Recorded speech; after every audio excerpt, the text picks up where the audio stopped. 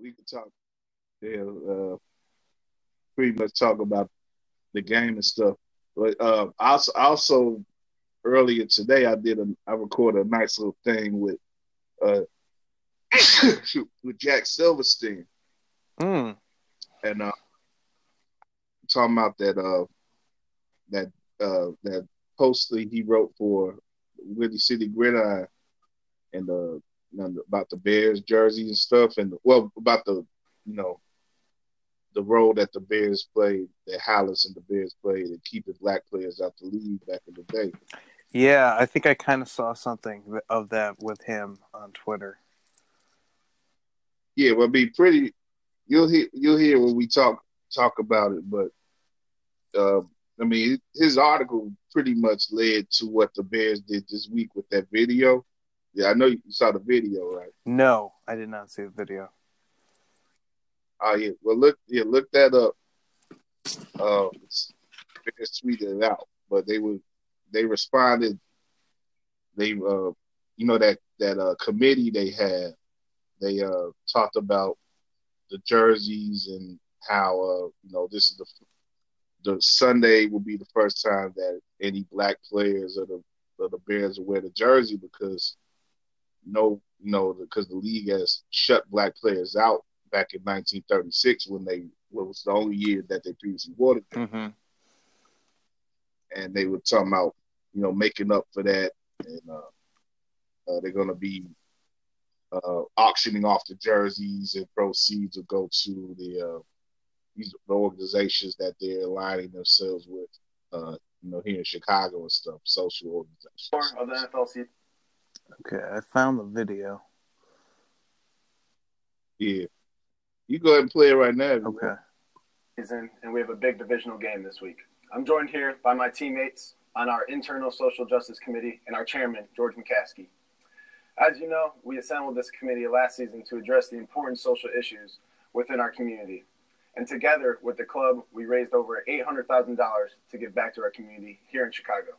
We're proud of this work, but we still have a long way to go. Another part of this committee is to engage in meaningful dialogue with the organization, league, and our fan base on issues that we as people, not just football players, care about and can make an impact on. As a founding franchise, our organization is glorious, but it's not perfect. This Sunday against the Vikings, our players will wear the 1936 classic jersey. That was from a time when, unfortunately, African Americans were not included on the Bears or other NFL rosters. Integration of the NFL and the Bears was too long in coming, but we're proud that this year's Bears will be the first African Americans to wear these jerseys. The importance of wearing this jersey goes way beyond this moment. Wearing this jersey is a sign, a symbol for the people that came before us that weren't allowed to wear this jersey. And now on our shoulders is the opportunity to represent not only our culture, but our city and our team by wearing this jersey and being the first African Americans to do so. With all that said, after much thought and a lot of meetings, we are proud to be the first African Americans to pull this jersey over our head and take the field to represent this storied franchise and this great city. When the dust settles on Soldier Field after the game, we want to use this as a positive opportunity to give back. To do that, we will be auctioning off select player game-worn jerseys from Sunday's game on ChicagoBears.com to benefit local social justice organizations we as players have selected. Join us in the celebration on Sunday as we take on the Vikings. We learn from our past and use it to push forward for more growth in the next 100 years. Okay. Yeah, so that's that was the essentially they did that video because Jack wrote the post that he did. Mm-hmm. Outlined the history behind the color line ban and everything, and basically laid it at the feet of Hollis because pretty much people have pinpointed like George Marshall, who owned the Redskins. Yeah, he was like just a renowned racist. Right. But in his research, Jack, looked at it. Marshall was a young owner at the time that this policy had came about. And, Hollis, of course, was a founding owner in the league. and he was a guy who actually was bringing Marshall under his wing. They were good. They were good friends and stuff. And so Hollis, I guess, was head of the rules committee too and everything. So, he had definitely more sway than Marshall had at that time. So, and the Bears, of course, as well, it took them until the 50s to bring in a black player as well after that and everything. And, Washington took the longest, but like the Bears didn't really lead the charge either. So it's like, there's a bad history there. But there's a lot of credit. Jack himself gave a lot of credit to McCaskey, and I feel the same way that they, for them to address this history and try to make something positive of it is very meaningful. And I think when you look at the committee with the Bears and stuff, and it's going back to last for a year now. They've sort of led the charge and really set the tone for what teams can do in the league in regards to addressing social issues and stuff. So it's I think the Bears deserve some credit for that. Yeah, I agree. I think it's interesting. You could look at it a bunch of different ways. I think, but it's been a positive, at least from how it's been described. I wonder how much room the players had to really revolt against this. Well, I mean, it's probably not much. I don't know how much they really wanted to, and right. But at the same time, I think if McCaskey in the front office got ahead of things, because I think that probably would have made a difference. Because I could picture a lot of front offices in the league probably would have just been like, well, shut up and take it. For sure. Or they could try to ignore it and say, we don't want to be distracted. Or, that was the context that me and Jack put it into a lot, was that, and you can compare this to what a lot of the teams are. Pretty much every team feels with Colin Kaepernick, like they don't want to take on that quote unquote distraction. Mm-hmm. But you can look at what the Bears did here and see that that a team can chew and walk and chew gum at the same time, and that you can address certain things like this and still prepare yourself for an important game. And whether the Bears win or lose Sunday, it's not going to really make a difference to what they did here. What they did here was important, but it's set, and it's the fact that they could do both things, like I said, sets a tone that you would hope that other teams will follow. I don't know how many will, but I think it makes it a little bit better to root for the Bears. I would in that way. I would say. Yeah, it's definitely progress, and we'll take that progress. Yeah, however you want to talk about that, we can. Well, I think we kind of did just this. Are you just going to keep that? Yeah.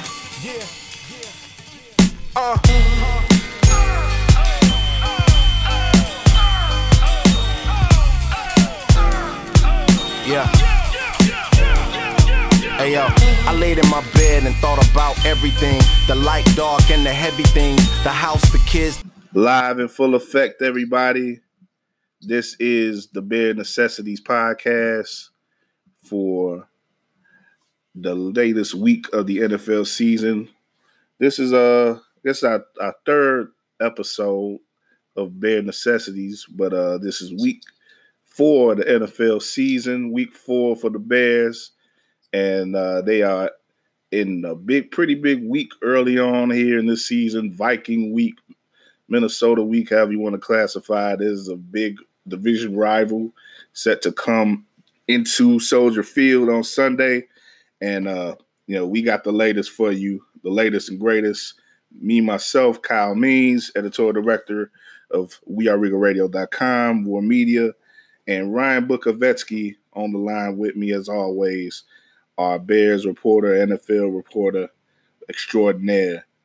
And I think we said that we've run into, I think, what is going to be the early standout episode for us here with the Bare Necessities Ryan. I think this is the best. This I could safely say is going to be the best episode yet, because not only is not only is this a good week to talk about the Bears, a good positive week overall.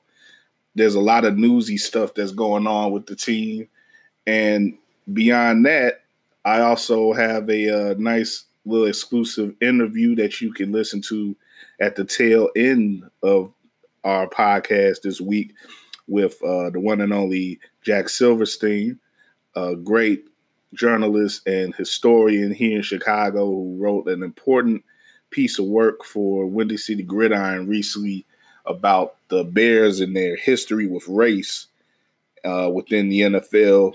And it led to a pretty significant statement that the team made this week on their social media, on their Twitter page, primarily, and you'll be able to hear that a little later in the show, and me and Ryan have some words on that as well. But first off, we're gonna just talk about the game this week and talk about the Bears coming out of their big Monday night win, and rolling into the big game Sunday. So Ryan, as I bring you in, what's going on, man? How you doing? Not too bad, Kyle. Excited for football action per usual, and definitely for the Bears. And congratulations to Jack. Jack, he does a lot of great work. Anybody that hasn't followed him or doesn't read his stuff, make sure you start tuning in, because he definitely brings a very unique perspective that's really great. Yes, indeed. That's indeed. And if you don't know, you'll know soon enough after listening to him talk with me. But as we talk about what's going on this week, the last time we congregated, Ryan, was right before Monday's night's game, and there was still a lot of worrying to be done. But Monday played out pretty well for the Bears. At least the first half did. Pretty dominant performance in those first two quarters. 28-0 run to start the game. Winds up being a 31-15 final. But the Bears got the win that they wanted. They saw the defense assert themselves as they haven't done to this point this season. They looked more like they did last year, forcing 5 turnovers, multiple interceptions, 2 by HaHa Clinton Dix against his former team, and a lot of great rushing of Case Keenum. Watched his quarterback and making him look at his worst, the worst he's looked so far this season. Not much done on the ground for Washington at all, and the Bears, the offense showed something in the first half. Mitch, 3 touchdowns, great connections with Taylor Gabriel. Gabriel wound up leaving the game in the second half, but with a concussion. But the team looked. They gave a spark that we hadn't seen yet, and while it was against a sorry team in Washington, there is something that I guess we could take from it as far as the Bears being not playing down the competition, and most importantly, setting themselves up for, getting over 500, of course, and setting themselves up for potentially a bigger win this week if they can maintain their momentum. So, Ryan, what are your thoughts opening up on what happened Monday and what it could mean for the Bears going forward? Yeah, Kyle, I think going into Monday, there was a lot of mixed emotions because the Bears had just really shown nothing offensively, and mainly pointed at the quarterback and the head coach with a struggling defense in Washington, we all figured that it would be hopefully an explosion of offense, and that they would be able to kind of right themselves. And I think for a lot of us, looking at the defense, looking at the special teams, I think those things all check in the positive. There's still, I think, some question marks on special teams, but that defense clearly looks like the same kind of defense that there was last year. And I expect them to get a lot of turnovers and really be similar to the defense that they were a season ago. So I'm not worried about them. It comes down to really just the quarterback in Mitch. And I think for everybody, we've gotten to the point where it's grading every single throw, listening to kind of just general thoughts around, social media and sports radio just around the city. It's everybody was kind of saying how Mitch had this bad first quarter, and he wasn't accurate, but at the same time he got the completions and he did what he needed to do. So how much of a positive, how much of a negative? I think when we get to the point of grading every single throw, it's probably too much of an evaluation on him, and I think we have to start deciding what side of the fence we're on. If you believe that Mitch is just shown his stripes and he is just not a guy that you can win a lot of football games with, or at least win because the offense does the main work in a football game without having the defense set up, well, you got to decide if you're that person. If you're the other person that's still an optimist, that maybe there's still time for him to turn things around and become a really good quarterback, then we'll find out a big step in either direction this weekend when it comes to the Vikings. But when you look back at what he did against Washington on Monday, I thought he did enough in that game with all the positives. He still missed some throws downfield, but he was doing better with some of the reads, some of the things that he was going after the defense. He certainly hit Taylor Gabriel on that 36-yard bomb for a touchdown, which was a really great throw.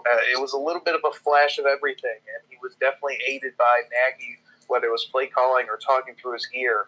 So he did what he needed to do. I felt he bought himself time, which is this week against the Vikings, because the Vikings, they're going to try to keep things simple against the Bears. It's going to be up to Mitch, I think, making some big plays. And if he continues to make big plays to win games, you look at Denver, he makes the play that gets them in position to win that game.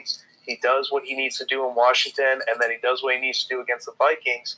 Maybe he's starting to turn things around, but I think you got to decide what kind of Trubisky believer you are at this point. Yeah, I think when you look at Mitch, and you just mentioned there like the last play in Denver, and I think when you look at a lot of what happened on Monday, there was some improvement being made in the way he carried out plays and the way he read the Washington defense as compared to the way he read the Denver and Green Bay defense. There was some stats. There were some things I saw on Twitter, some stats about his reading and, him carrying him keeping the ball more than 3 seconds, and how he was better. He had his completion rate was better after he kept the ball for that amount of time in this week as opposed to the first 2 weeks. So there's improvement to be seen in some very fine ways. And when as you said too, Ryan, the only way that Mitch is looked at is with a fine-tooth comb. So he's one of the most overanalyzed players in the league. And there's some reason for that, but I think under that pressure, he doesn't really take it to heart, it seems like, and he doesn't really seem to be too hard on himself. But it's not in a way where it's he's being oblivious like Cutler was, or trying to having an attitude in any way. He just picks himself up and he keeps going. And also, he still does show in some ways a mind for the game. I think when you look at certain things that he does, there may be more of a physical thing that, he may overthrow or underthrow. And, he just reacts to certain things physically in a way that you may not want. but I think the mind is there for him, and I think if he just continues on his path, and I think a lot, not enough is being put on Nagy in the way that he may have, have the players have the weapons set up for, Mitch to get have guys set up for Mitch to get the ball to. Like, the way that Gabriel, was able to get in place to receive the ball this week, it was night and day compared to what, we saw in the first 2 weeks. And there was still, there's still some players, I guess, this is a sign of the depth that the Bears have with their receiving core and everything. There's still players who you would like to see more of. But if he can, the fact that he was able to connect with Gabriel and not just be relying on, Robinson or Burton like he typically has been in the past year or so, I think that was a good sign. And I think it should show Nagy that, if they actually do open up the playbook more for him, that he can see more of the field and see more things and see more receivers to get the ball to. Yeah, it's interesting because he really just hasn't shown, I think, his full identity yet. And I think that's what is frustrating, because you want to say, oh, he's a bust, or he's, Alex Smith, or he's, a perennial Pro Bowler. I mean, you want to make a stand on him, but he just hasn't been consistent enough, and he's flashed in a lot of areas, but it doesn't seem like the only thing he's been consistent at, with positive stuff is really when he's moving with his legs, trying to throw, trying to extend plays, trying to either pick up yards with his legs specifically. And he definitely has his consistent negatives. But even with all that said, that there's still room for growth because he's still in a system that he's learning. He's clearly a guy that is in need of more reps. He describes himself as a reps guy. So it's not too late for him to become, whatever he's going to be in a positive light, whether that's, top 10 or top whatever. But he's got to be able to consistently go out against top-level competition, and especially in what the Bears are kind of in this Sunday with a must-win type game.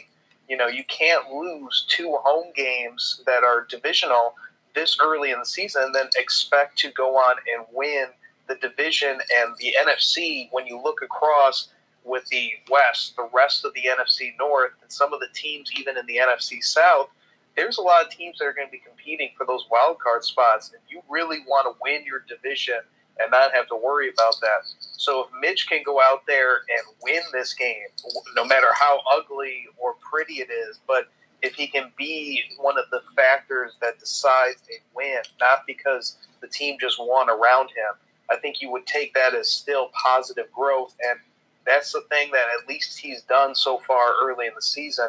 He has definitely gotten better each week, and maybe that's because of coaching and scheme and changing that up. But if that continues to happen, they're going to find a really good balance with him, and then this team could still be potentially deadly. Yes, indeed. Yeah, you look. You mentioned the division and everything, and the Bears last year went 5-1 in the division. So you may not want to even lose. You talked about losing 2 games at home. You may not want to lose 2 games, period. Now, granted, the Bears could have actually lost with 4-2 in the division last year because they clinched the division before playing Minnesota in Week 17. But they didn't. They didn't do that anyway. They finished the job, and that was, a definite positive of last year's team, and it's something that we still need to, get a read of on this year's team as to how capable could they be of doing that. But there still is going to, and this week should say a lot about that, because this, like I said, this is an important week. They don't want to fall back.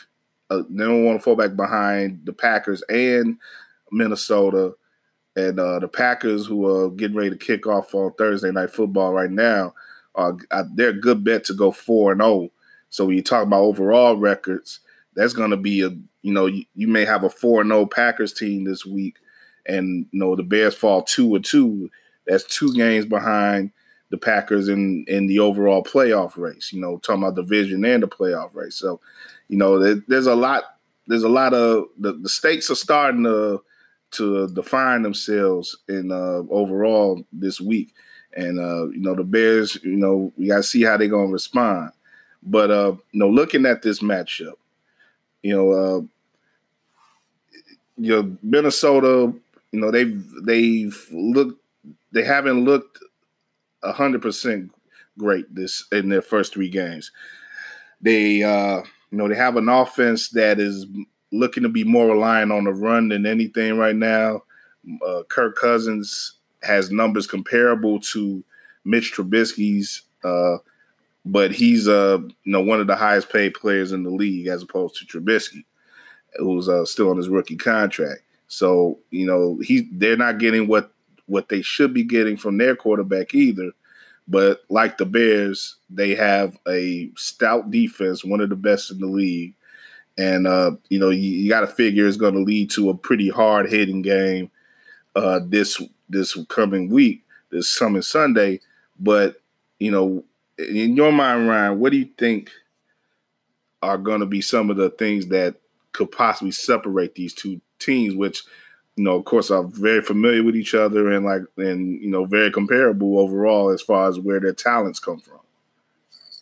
Yeah, Kyle, I think you said it with hard-hitting, old-fashioned, black and blue, NFC Central type game, I think is what you can kind of expect Sunday, especially if we get the type of rain that they're talking about potentially happening where they could be playing in some slop. But the strength of both of these teams, I think, is clearly their front 7 on defense. And that's where they really want to dominate and then supplement with a positive run game if you're the Vikings. And for the Bears, it's that kind of, West Coast type offense that they're running with like the Chiefs and all kinds of other influences. But the front 7s are going to, I think, really decide how this goes down because, like I said, the Vikings really want to run the football. So how well do the Bears stop that zone blocking scheme that Gary Kubiak and Kevin Stefanski, I believe his name is, the offensive coordinator, what they're employing or deploying out in Minnesota and getting Dalvin Cook going, who is the leading rusher, and it's not even close right now. But a positive has been that the Bears defense, especially when they're healthy, has been able to shut down seemingly any run game, and no one's had a ton of success being able to beat the Bears running the football. And, it sort of depends on Akeem Hicks. He's definitely another key to this game and some of the other injuries because without him, it doesn't mean that they won't be able to, but he's been such a staple for this Bears defense. So without him, it could be very difficult depending, and that'll be something to keep an eye on. But assuming, let's say, that he will play this Sunday, then you think if they can shut down that run game, it puts Kirk Cousins at playing quarterback and really at the mercy of the pass rush because I saw that he has been great at having the 3rd highest pressure based on the early parts of this season. So it seems like his offensive line, they've done a better job at this zone blocking scheme because you don't need really good offensive linemen to run it, but they are still struggling at pass protection. And that's a bad sign for Kirk Cousins going up against this Bears defense, especially after that Monday night performance. And then to throw it on the other side, if the Bears are going to win this game, they're going to have to start playing really well offensively on the offensive line, but also disciplined in everything that they're doing from route running, the timing of everything, and then Mitch obviously delivering the ball.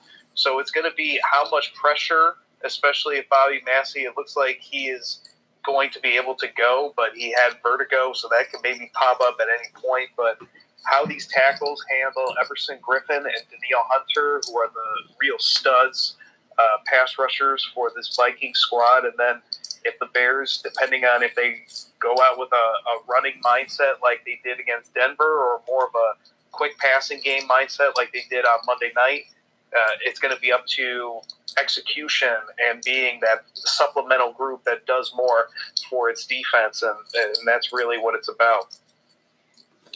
Yeah, I wouldn't be surprised if one of these teams started to panic at some point, given the pressures that that we can probably expect both sides to see. I think a big part of this game will be, who sticks with what they know they can do best, and if the Vikings can get encouragement in regards to their running with Cook and everything, and if they're able to get some yards and chunks against the Bears defense, that could go a long way in the way that they execute their offense. If the Bears can, get a good string of completions going with Mitch and do some good things with the short passing game, and maybe bring down some of the Minnesota defenders and allow some space where they can maybe take a couple of tries downfield with Mitch. That'll be a go a long way in the Bears, allowing the Bears to feel confident in their balanced offense and attempted balance, and maybe they can maybe allow the Bears to make some more big plays like they did against Washington. So, but if one of the respective pass rushes, starts to affect what's going on in the pocket on either side, then that's going to definitely mean a lot to who falls behind and who's going to be rushing, literally rushing their offensive attack and doing things maybe that they don't need to be doing, and that could help tip the scale somewhat on Sunday. Yeah, Kyle, a couple more keys that come to mind for this game that I'll be looking out for, and kind of speaking off some of the points that you pointed out. The downfield shots specifically, the Bears, they've got to take some more downfield shots, and I'd like to see, at least one a quarter, and maybe even throw in a couple more with Mitch on the move, especially whether it's like a play action boot or some kind of movement of the pocket, and maybe get him in a half field read with a couple deep routes. But whatever the case, I want to see the downfield throws, because the obvious type of game plan to come in when you play Mitch in this offense is bring everyone closer to the line of scrimmage, keep everything 10 yards or less. If you get beat, make sure that you are tight enough that you don't have an obvious wide open receiver, but you don't have to be super tight, because the ball isn't going to be there. It's not going to be in the spot that it needs to be, because Mitch has not shown the ability to throw it downfield. But regardless of the fact of himself being accurate downfield, he has got to still take those shots. They've got to try to force Minnesota to be afraid of that, so that it either softens things up in the quick passing game or in the run game or whatever part of the offense that they want to try to execute, and open up some of these windows that, with a good defense, these passing windows are going to be really tight, and there's not going to be as many guys running free that Mitch had when it came to that Washington game on Monday night.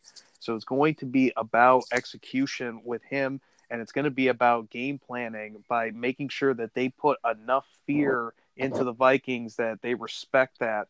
And it's going to be potentially how we talked about it earlier, that if there is a bunch of rain and this turns into a slop fest, whether it's perfect and just the most beautiful day ever, regardless of that fact, I think that this game is going to be a low-scoring affair, because I don't think either coach wants to do too many shots downfield and go up against and put their defense in a position where they're trailing the other team, because both of their teams are led by their defenses.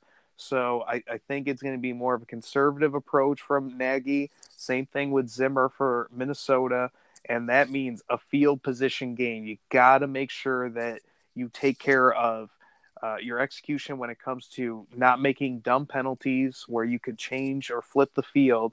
And you got to make sure that you don't make mistakes, obviously with turnovers, but also with sacks, with negative plays, tackles for losses, because this could be a big time field position game. And that means how we saw sort of like Green Bay, Denver, where you got to continue to apply pressure, and that can in itself create some more scoring opportunities.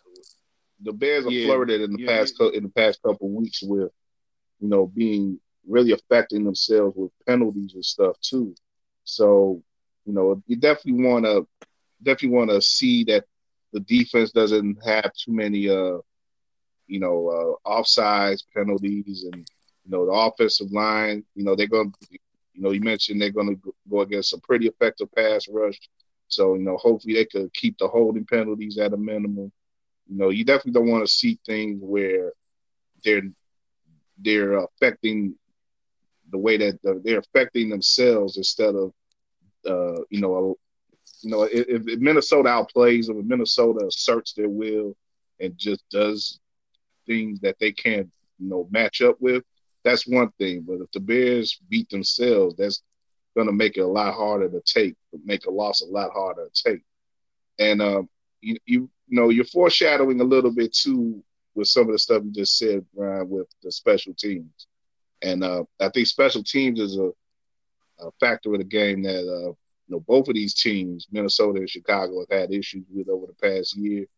And we look at the Bears, we looked at ourselves as having a savior in Eddie Pinheiro, but some of that enthusiasm from the Denver game had to be reeled back a little bit on Monday, given, the fact that he was playing visibly injured and that he missed a kick, because of that, likely he missed a kick on Monday in Washington. So, starting with the Pinheiro situation, how big of an impact do you think special teams will have on either side of the ball this week? It definitely can have a big one because Eddie Pinheiro, with his leg injury, I think he'll be better because it's a pinched nerve. So you would think that's just a matter of time. And they must have felt that you can't make it worse by performing out in the field, because otherwise they wouldn't have gone with Eddie. And so I think he'll be a little bit better, but that doesn't mean that he won't be a factor in this game, because this is a game, and we've kind of talked about this. It's sort of a must win if you want to win the division, just based on how, Green Bay, they can win or lose against the Eagles, and it doesn't really matter. They have a tie-break advantage over the Bears right now, and they have the advantage because they'll be hosting the Bears. And we know how tough it is to win on the road in the NFL, and you can't expect to go perfect on the road against your division when your division's pretty good. So it really boils down to, you have to execute, you have to win this game if you want to have realistic hopes of winning the division. And in that sense, you've got to go out there, take care of business, at all levels, whether it's the offense, defense, and then definitely special teams. The kicking will matter. How does Eddie respond? The coverage units, they haven't looked great. This would be a terrible game where you have kind of that give up that return, because it's been building up for a while. And we'll see if that's going to continue. But I think overall special teams won't be a big story in this game because both sides are pretty much equal. Well, you mentioned, too, the potential for weather to be a factor. So, we can't necessarily overlook that, especially in Chicago by the lake.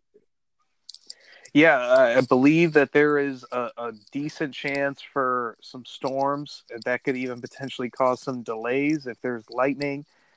Certainly they can't play if there's any type of lightning seen within a certain distance or whatever it is, but I don't know exactly the NFL rules and protocol on that, but it'll be interesting to see how that would affect both teams, because it maybe helps the Bears a little bit more because Mitch is a runner versus Cousins. That's really just a statue, but it's hard to say whether that would matter that much and how the field would look, because there's been that talk in the past. I think things have gotten a little bit better with the Park District, but the Bears have always been regarded as having a really bad field. And certainly if guys are just slipping all over the place, you never know what that could mean in the game. Yes, indeed. Yes, indeed. Any particular matchups, anything you want to put under the spotlight?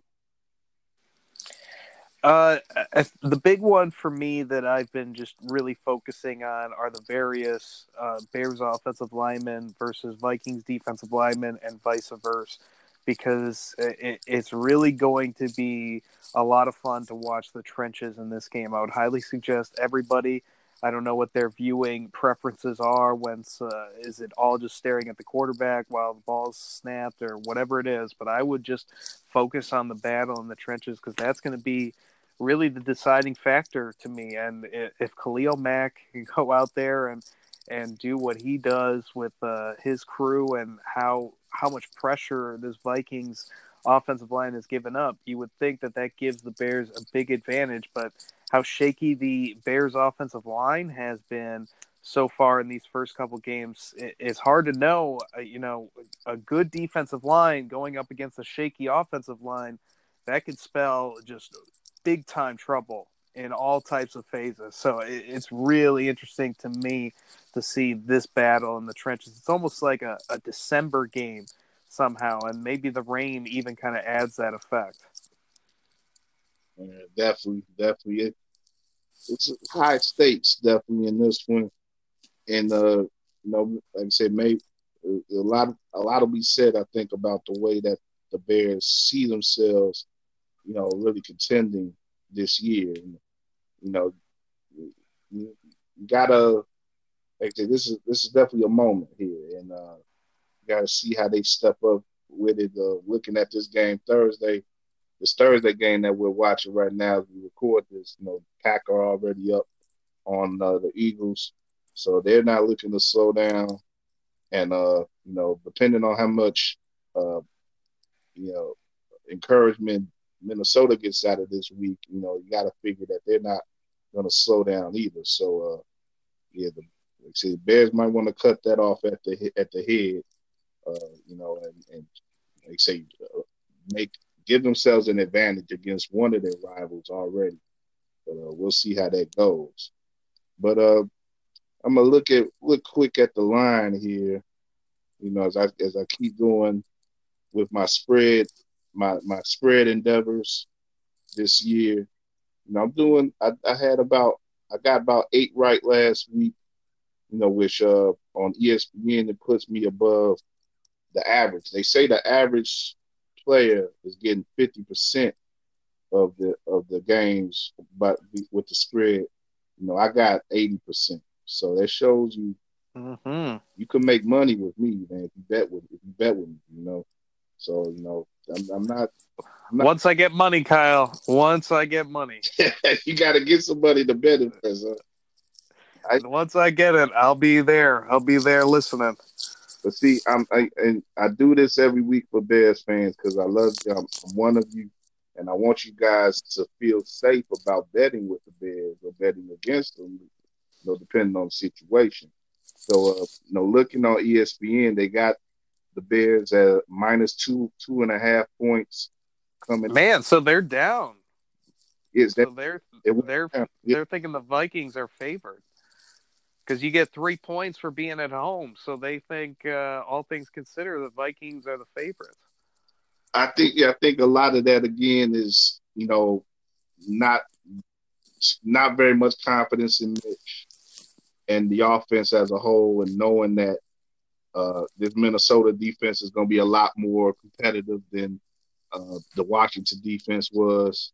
And, it may be other things, the other factors too, like we talking about the weather potentially, and, the fact that these two teams, like I say, they're division teams. So, you may want to edge a little closer with the bets when it comes to, division matchups and stuff. But like you say too, Ryan, usually you get about 3 if you're a home team. And, 2.5. Maybe the Bears fans are betting so hard on the Bears to win that adjusted the line to force Minnesota to get some action. You may be right about that. Maybe a lot of Bears fans out there in Vegas right now setting the line. So, I'm pretty sure if that was back in the day, we probably would have had some of our friends from the outfit probably setting the line out there, physically. But I don't know how the game is these days, but hopefully it's a little more cleaner than that. But at a 2.5 rate, 2.5 spread, I'd say go with the Bears. I think I'm staying confident in the team, and I think for them to win it, winning it by 3 is the least they can do. I don't know. I don't see any situation where they will win it by less than that. If you have confidence in the Bears, then Missed extra point by Dan Bailey. How about that? there you go. And like I said, Minnesota's like they haven't figured out their special teams. So they could be giving up points pretty easily. They may go for some twos. Being on the road, that's something that you get more likely with a road team going for 2. So I like the Bears at 2.5. Again, this is sort of, and I said this last week, before Monday night, if the line went up towards a touchdown more or so, I think it wound up being like at 5.5. But I said, sort of shy away from the Bears the more it goes up. But I was definitely wrong on that when the Bears cleared the line pretty heavily. But this line should probably stay tapped. And with like I said, under 3, I definitely would give this one for the Bears. And win it outright. That's what we're looking for. That's what we're hoping for. Yeah, I'm with you. I think they're going to win this game, and I would assume it's going to be by 3 or more.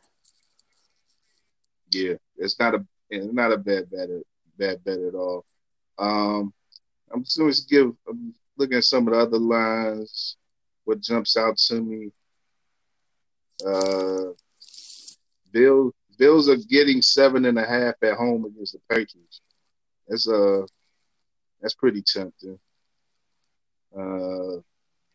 Lions 6.5 at home against the Chiefs. Yeah. And the Dolphins, you always get those big lines with the Dolphins. They get 16.5 at home against the Chargers. That's the one I say bet. I don't like the Chargers much. They got Gordon back this week, but he's not playing. It's in Miami. I would say, don't put everything on the Dolphins because they're pretty bad. But they got to show some pride, man. I don't think they lose by more than 2 touchdowns to the Chargers. Let's say that. There's a lot of room for error there with the Dolphins. So, put a little bit on them and see what they do. And that'll be my lock of the week. 16.5 is a little bit too much for the Chargers at home on the road against the Dolphins. I believe that. I will hold against that. Yeah, that's going to be there's a lot of good matchup this week. I think this is sort of the week where we find out some of the pretenders and some of the contenders. Oh yeah, sure. Yeah, you look at Dallas at New Orleans, say the Bears, Vikings, Packers, Eagles tonight. Eagles tonight, of course. Kansas City, Detroit. Kansas City get their first crack at the North Division, so be interested to see how that goes. Cleveland and Baltimore, and of course New England and Buffalo.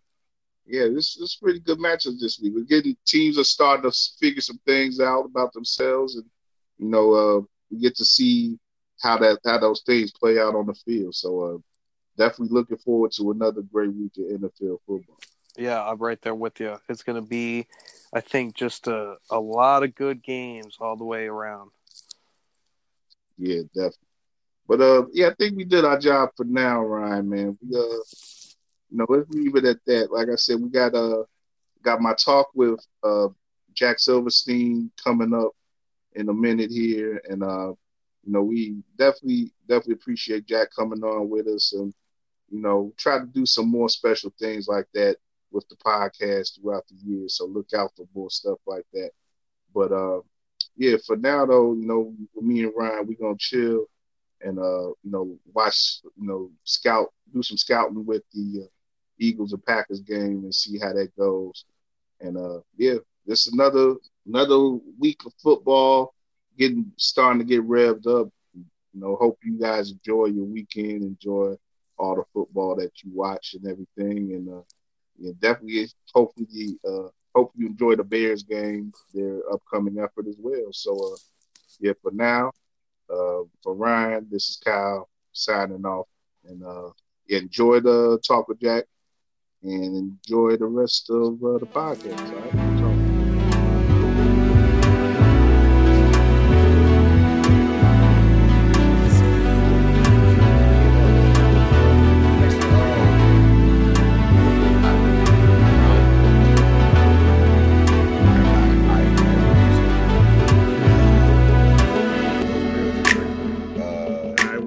Good people, this is your man Kyle Means, editorial director of WeAreRegalRadio.com, War Media, and as I promised you, we have a special segment for this week's Bear Necessities podcast.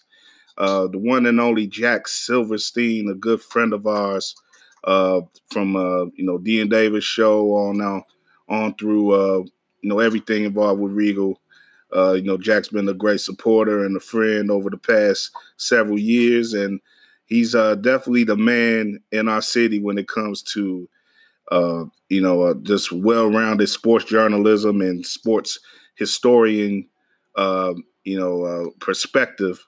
And he's been doing a great job, for quite a while, documenting the Bears throughout the years. He's a definite must-follow on social media. I read Jack on Twitter and a shot on Elo on all one word on Instagram. Jack, we're glad to have you, man. Your first time on the Bear Necessities podcast and first time on War on Anchor and our setup as our latest setup. But how you doing, man? Thanks for having me. Yeah, man. I'm glad you're coming on, and this is a great time to have you. I'm glad you're free because I know you're getting hit up quite a bit this week. And given what's happened this week, though, this is the main reason why I want to get you on. But you really were able to, observing you this week really did a lot of good for me, and I think a lot of us in the sports journalism community here in Chicago, because you really did something that made an impact, and it showed this week with the Bears. And before we get into all that, maybe you could just give us the backstory about for those who don't in our audience who aren't up on everything that has happened. Give us the backstory on what you wrote about. And, how the Bears have seemingly responded to it. Yeah, definitely. So I wrote about the team's throwback jerseys that they're going to wear, throwback uniforms, as Paul Lucas from UniWatch says, they're going to wear this week against the Minnesota Vikings. They are from 1936. They look very similar to our normal white jerseys as far as the tops, with the change is that there are 4 stripes on each shoulder, orange and navy. They are also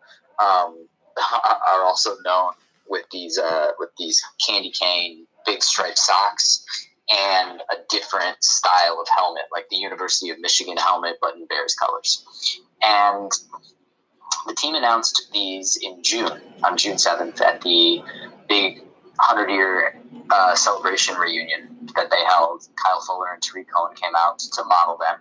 And pretty immediately there was a great deal of buzz around the jerseys because they look cool, I think. I mean, some people think they look whack. I think they look cool. I agree with you. I think they look great. And we'll, as we go along, I want to talk a little bit about the whole, the disconnect that, some of us had, of course, of our black Bears fans among us, given what you unearthed and the coolness of the jersey. But go ahead. Yeah. So there was a buzz around that, and the other piece of the buzz was that the jerseys are a historical anomaly. Most throwback that the Bears wear, and that I think most teams wear, tend to be tied to an era. So the jerseys that we have that are navy with the block orange numbers and letters, those are honoring those are from the 1940s. Right. The orange jerseys that we have are really just an homage to a number of different orange jerseys that the team wore throughout their first 4 decades. But this jersey was specifically 1 year, 1936. So I started reading up on that one, just looking into what the team did. They went 9-3, had a heartbreaking end of the year with losses to the Lions and the Cardinals. And I was looking for photos of the jerseys from that time. A week later, I saw a tweet from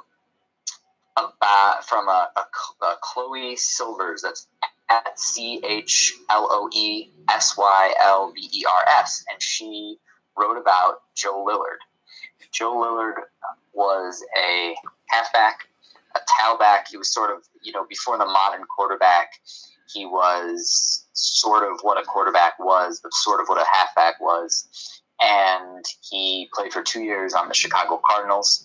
1932 and 1933 was a star. He led the Cardinals in total yards in 33, scored half their points. And his birthday was June 15th. And then this woman had written about Joe Lillard, a little honor to him. But she noted that he was one of the final 2 black players in the NFL before the 12-year ban on black players. And I was familiar with the fact that there had been a period where the NFL pushed black players out of the league, allegedly to placate the white fans. But I had never seen it written out in terms of the number of years, first of all, and then I had also never heard of the players who were pushed out. So I'd heard of the players who reintegrated the league in 1946, Kenny Washington and Woody Strode, but I had never heard of the players who were pushed out, Joe Lillard and Ray Kemp. And that, while I was in the heart of all this research on the 1936 jerseys, that was the connecting of the dots, because then I realized, okay, 1936 was the 3rd year of this 12-year ban. And that means that Kyle Fuller and Tariq Cohen were the first black players to ever wear these jerseys. Yeah. And from there, I was off and running, and I wanted to learn more about the ban. And again, when the NFL tells the story, they tell it about George Preston Marshall, who was one of the founders and then became the longtime sole owner of the Boston. They were the Boston Braves, and then he changes the name to the Boston. They are now the Washington football team, the team we played last week. Exactly. So the Slurs, as we call them. Yeah, exactly, the Slurs. So George Preston Marshall, as I say, was, let's put it this way, racist even for the 1930s. A little bit about him. He was the last holdout to integration in the NFL, didn't integrate the Washington football team until 1962.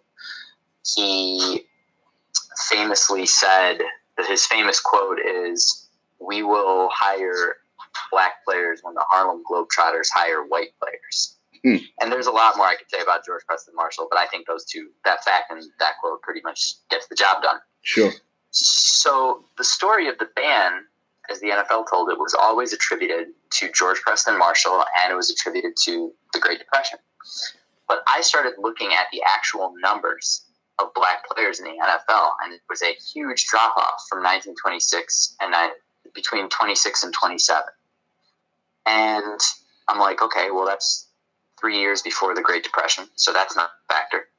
And that's 5 years before George Preston Marshall was an owner in the league, so that's not a factor. So then I'm thinking, all right, this was obviously already happening.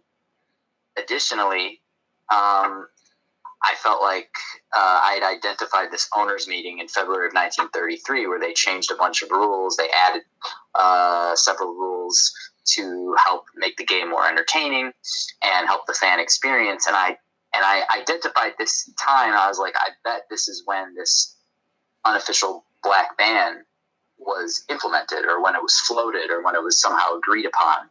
And at that time, George Preston Marshall, he was coming off his first year as an owner. He didn't have the voice to be able to truly strong-arm all of these other established owners plus the league president unless they wanted to be a part of it. And that's when I started to then think, all right, well, who would he have needed to co-sign? And that's when I came around to George Halas, because George Halas was the owner of the reigning NFL champions. He was the longest running NFL owner. He was the only one who was at the 1920 meeting in Canton, Ohio that kicked off the NFL. He was, and this is critical, he was the chairman of the Rules Committee, and he and George Preston Marshall were friends. They had a long-running friendship and a long-running rivalry, but the friendship ultimately stood the test of time. And it was this sort of realization that this Chicago hero that the NFL had kind of removed him from his culpability and his participation in and benefit from and steering of this shameful period. And not just Halas, but a bunch of other people whose names are as hallowed in NFL history and in their cities as Halas is in Chicago. So the Mara family with the Giants. Not long after the 33 meeting, the Pittsburgh Pirates became a team. They became the Pittsburgh Steelers, owned by Art Rooney. The Rooney family still owns the Steelers. You had Dr. David Jones sold the Cardinals to Charles Bidwell in 33. In 33. The Bidwell family still owns the Cardinals. You had Bert Bell launching the Philadelphia Eagles. He went on to be NFL commissioner. He's got an MVP trophy named after him. Of course, you had Curly Lambeau with the Packers. Now, the Lambeau family doesn't own the Packers. We know they're owned by the citizens of Green Bay. But right. Gosh, there's no name. I would argue there's no name in the history of the NFL with as much iconography attached to it as Lambeau. Maybe more than Halas because of Lambeau Field. I don't know, Lambeau and Halas as names, they're neck and neck. You could make an argument for either one. Definitely. So you had all of these huge names and figures and people who are revered in the NFL, and the only one who was targeted as the leader of this was George Preston Marshall. Now, obviously, he was I can't use the word I'm thinking of because it'd be inappropriate. But think of whatever curse word you want for a person. That's what I'm thinking of. And he was a real piece of you know what. Yeah. But and certainly he led this and reveled in it and did the most work to maintain it. But something like this doesn't happen at the will of one man. And George Preston Marshall has become a very convenient scapegoat and boogeyman. And it lets all these other people off the hook.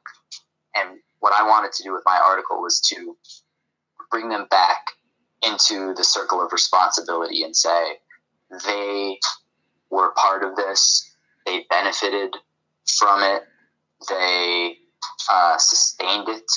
And, if the ban on black players was all that was keeping these teams from integrating, then their histories would be very different. But remember, the Bears started in 1920. The ban ended in 1946. The Bears didn't integrate until 1952. The Giants started in 1925. And they, and again, like the Giants to this day are co-owned by the Mara family. And they didn't integrate until, I believe, 1950. The Packers not until 50. The Eagles not until 48. So, the Giants were 48. The Eagles were 52. The Packers were 50. The Bears were 52. So it wasn't just this ban that was keeping black players from these teams. These teams were doing this before, and they continued to do it after. And it was something that I thought we should wrestle with. So I wrote a piece, and we published it on When You See the Gridiron in August, and had a really nice reception. People really dug it. But what snowballed was really when Reverend Jesse Jackson found it. And a couple of weeks ago, I got a direct message from Santita Jackson, who is his producer and co-host, and she is our host of a show herself. And she is the Reverend's daughter, and she got in touch with me and said that Reverend Jackson found the story, that he was, quote, compelled by the research. And I came on his show, and I did Santita's show. And on the Reverend's show, Chris Broussard from Fox Sports 1 and Jim Rose from ABC Chicago were on. I then did Chris Broussard's show, and then Jim Rose said that he was going to take this issue into Hallis Hall and request an interview with George McCaskey. Now, I don't know exactly what flipped, but on Tuesday we saw that the Bears released the videos with George McCaskey and 5 players, the Social Justice Committee, and they said, you know, we're excited about these jerseys, we're going to wear them this week, but they also have this bad history. Here's the history, and we are going to auction off game-worn jerseys and donate proceeds to the organizations that they support. So I don't know exactly what happened. The reporting from the Sun-Times and from others that I've seen is that George McCaskey brought this issue to the players, not just these 5 members, but the entire team, and said, here's the deal. This is what happened. This is how the Bears were involved. You know, I'm not, we're going to wear the jerseys, but I want you to know the history. You might get questions about it. And then from that, the players decided this is how they wanted to respond. That's at least the story that I've heard. That's what's out there. I don't know if it was Jim Rose who was asking for an interview that led George McCaskey to do this. I know that George obviously knew that I was doing the story because I had reached out to him for an interview, which he had respectfully declined. And instead he sent PDFs of the team's centennial scrapbook that they published this summer, and the pages of the scrapbook that addressed this. So he sent that to me, which I thought was cool. So I know he knew about it, and I had told their PR that I was, you know, a standing offer to George McCaskey if he wanted to do an interview. So I don't know if it was my work directly. I don't know if it was Jim Rose. I don't know if it was... So Reverend Jesse Jackson wrote a column for the Sun-Times a couple days after I was on his show, and that was widely syndicated. I don't know if it was that. But whatever happened, the Bears clearly put out the jerseys. They either thought to themselves, we have this history, but it's okay, no one will find out. Or they didn't even realize, or like they didn't process it, or they didn't think about it, or they didn't review it, or they didn't, you know, they just were like, these look cool. Whatever it was that happened, they put them out in June. I published the story the last week of August, and here we are in September, a couple days before they wear the jerseys, and something clearly changed internally that made them release this video. And to their credit, and to George McCaskey's credit, to the players' credit, they chose to do this. And the fact that they did it is what has blown this way, way up. Because as much as my article was, you know, well-researched, powerful, uncovered a lot, and it was, well, the response was great, but the response wasn't as overwhelming as this. And by putting out that video, they made this an even, a 10x story than it was. And, you know, I got a call last night from a sports radio host in England from the BBC. And he wanted to talk about this. That tells you the reach. The Sun-Times and the Tribune wrote about this today, and they cited my story, but they wouldn't have done that if the Bears hadn't put out the video. So, I applaud George McCaskey for that. I applaud the players. Players are really excited. They're excited to be the first black players to wear the jerseys.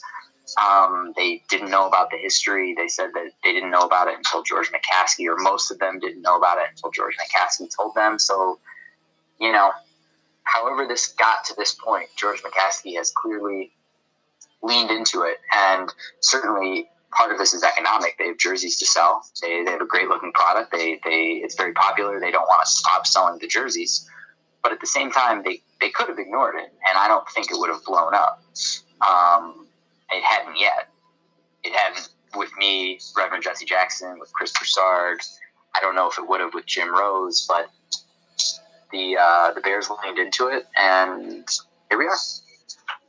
Yeah, and Jack, you're very gracious to give McCaskey the credit and the team the credit that you just given them, and I agree with you. They deserve that much for leaning into this history and acknowledging it and trying to do something to repair that the negativity that was brought on by those choices made in the past. But you definitely set things in motion, and you knocked down a domino, which knocked down quite a few dominoes ahead of it, and you deserve a lot of credit for that, man. And I think that's fair. No one had written about it at this level, and so I don't know. Like you said, I put it one domino down, it led to others, and that's the beautiful thing about journalism, about research, about history. Mm-hmm. While we're absent, we'll run out the way. While we're absent, we'll run out the way. No, while we're absent, we'll run out the way. While we're absent, we'll run out the way. But what the Bears did here, and what George McCaskey led, and what these players led, is that they wrote this fact into the telling of the story. They acknowledged it. They said this happened, and now when Bears fans talk about these jerseys, they know that this happened. It's a part of the history as it is told. The history is only as good as the record, whether that record is oral, whether it's written, whether it's filmed, whether it's audio file. It's only as good as what people say and what people pass on and what people tell and what people embrace and acknowledge. And this was kind of, in that respect, it was a pretty seismic act by George McCaskey, because this is now taken as record. And this fact of this 12-year ban and who was responsible, who benefited, who acted, is part of the record now. And I think that would not have happened if they hadn't made that video. So it's pretty cool. And it wouldn't have happened if you didn't write the initial piece. And that's right. But no, that's right. I'll give myself credit where it's due. But even having written that piece, it's something that could have been ignored. Right, definitely. The Bears didn't have to do what they did. And it validates what I wrote. It validates what Jesse Jackson wrote. It validates what Jim Rose was doing, or Chris Broussard talking about it, or our friends at Barbershare Net, or the work of the historian Thomas Smith, who everybody should look up, Thomas G. Smith, or Chloe Sobers. It validates all of us and anybody else who has wanted to talk about this period of NFL history. And like you said earlier, they acknowledged this, they took it on, and the franchise hasn't crumbled, and they're the earth didn't spin off its axis or anything, and that's something that hopefully the NFL can learn from. Like I said, when it comes to acknowledging things in its past and in its present regarding the treatment of people of color and the treatment of the treatment or application of certain issues of social import. So we definitely got to acknowledge that. And Jack, man, I like I said, I really appreciate what you do, man, always, and continuing to do, and you definitely did a great service with this, man. So you definitely should be applauded. And before I let you go, though, man, I just wondering, man. I know you didn't get to see, the Bears Monday. You were busy with your softball league, you told me. But how do you feel about the team this year? I mean, obviously the defense is wonderful. I'm still a little nervous about Trubisky, and it doesn't get into like comparing him to Mahomes or Watson or anybody else. On his own terms, I'm just a little bit nervous. He seems to. I don't know. I'm not a quarterback analyst, so I'm just in that respect. I'm an astute fan. I'm a student, but he's had some great closing drives. Detroit and Baltimore his rookie year. Certainly got Parkey into position in the playoff game, but still a little bit nervous in a league where passing numbers are so high that, he goes and plays a terrible defense and throws 231 yards. So I'm still a little concerned, but overall, still very excited, still very hopeful, and we're still growing, but I'm a little nervous. Yeah, I'm with you there, man. And this week is going to be quite a measuring stick against Minnesota, and we know the guys will look good in the jerseys, but we got to hope that they play just as well as they look, because if they lose, I've seen some stats on Twitter over the past couple of days. Teams that lose their first two division games and lose their first two division games at home pretty much are exempt from the playoffs. So it won't be a good sign if they lose this week. But at least they got other things going for them even if they fail this week. But I think there's a chance that they could rise to the occasion this week, and maybe some of this stuff that's going on, maybe that could be a rallying point or a team building point. The brothers got to feel a little bit better about themselves going out to represent the team this week. So but that might be right. But listen, overall, still very confident, and I'm not writing Trubisky off or Matt Nagy, quite frankly. But I'm a little more nervous than I would like to be in week 4 at a point where we're coming off a division title, 12-win team. I'm just a little more nervous than I would like to be. So that's what it is. That's why we're fans. We're masochists. Exactly, especially Bears fans. We've dealt with a lot of masochism over the years, definitely. But but one more thing, though, man. Like I said, you've been able to have the pleasure of getting to know some past Bears, and particularly from that last Super Bowl era. The team that made the last Super Bowl in 07, the 06, 07 season. I'm looking at this current era. This is a pretty interesting era as well, and it may born out a lot of interesting stories and storytellers from this team.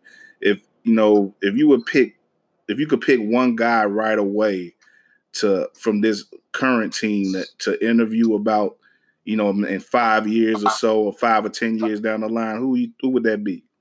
Akeem Hicks. Akeem Hicks? I don't even have to think twice about it. That one's obvious. Okay. Akeem Hicks, who came to the Bears in 2016, who immediately changed his Twitter profile, not his profile, his cover photo, the horizontal one that goes across the top. He changed it as soon as he came to the Bears to a picture of Dick Butkus. Okay. And that could be considered pandering, but it's just, he has just embraced, it's been a couple things. He's embraced the team's history. he has embraced the city, embraced the culture. Obviously, he has played his ass off. Just a remarkable player, remarkable talent, a great leader. I haven't heard anyone say a bad word about him, whether as a player, as a teammate, as a leader.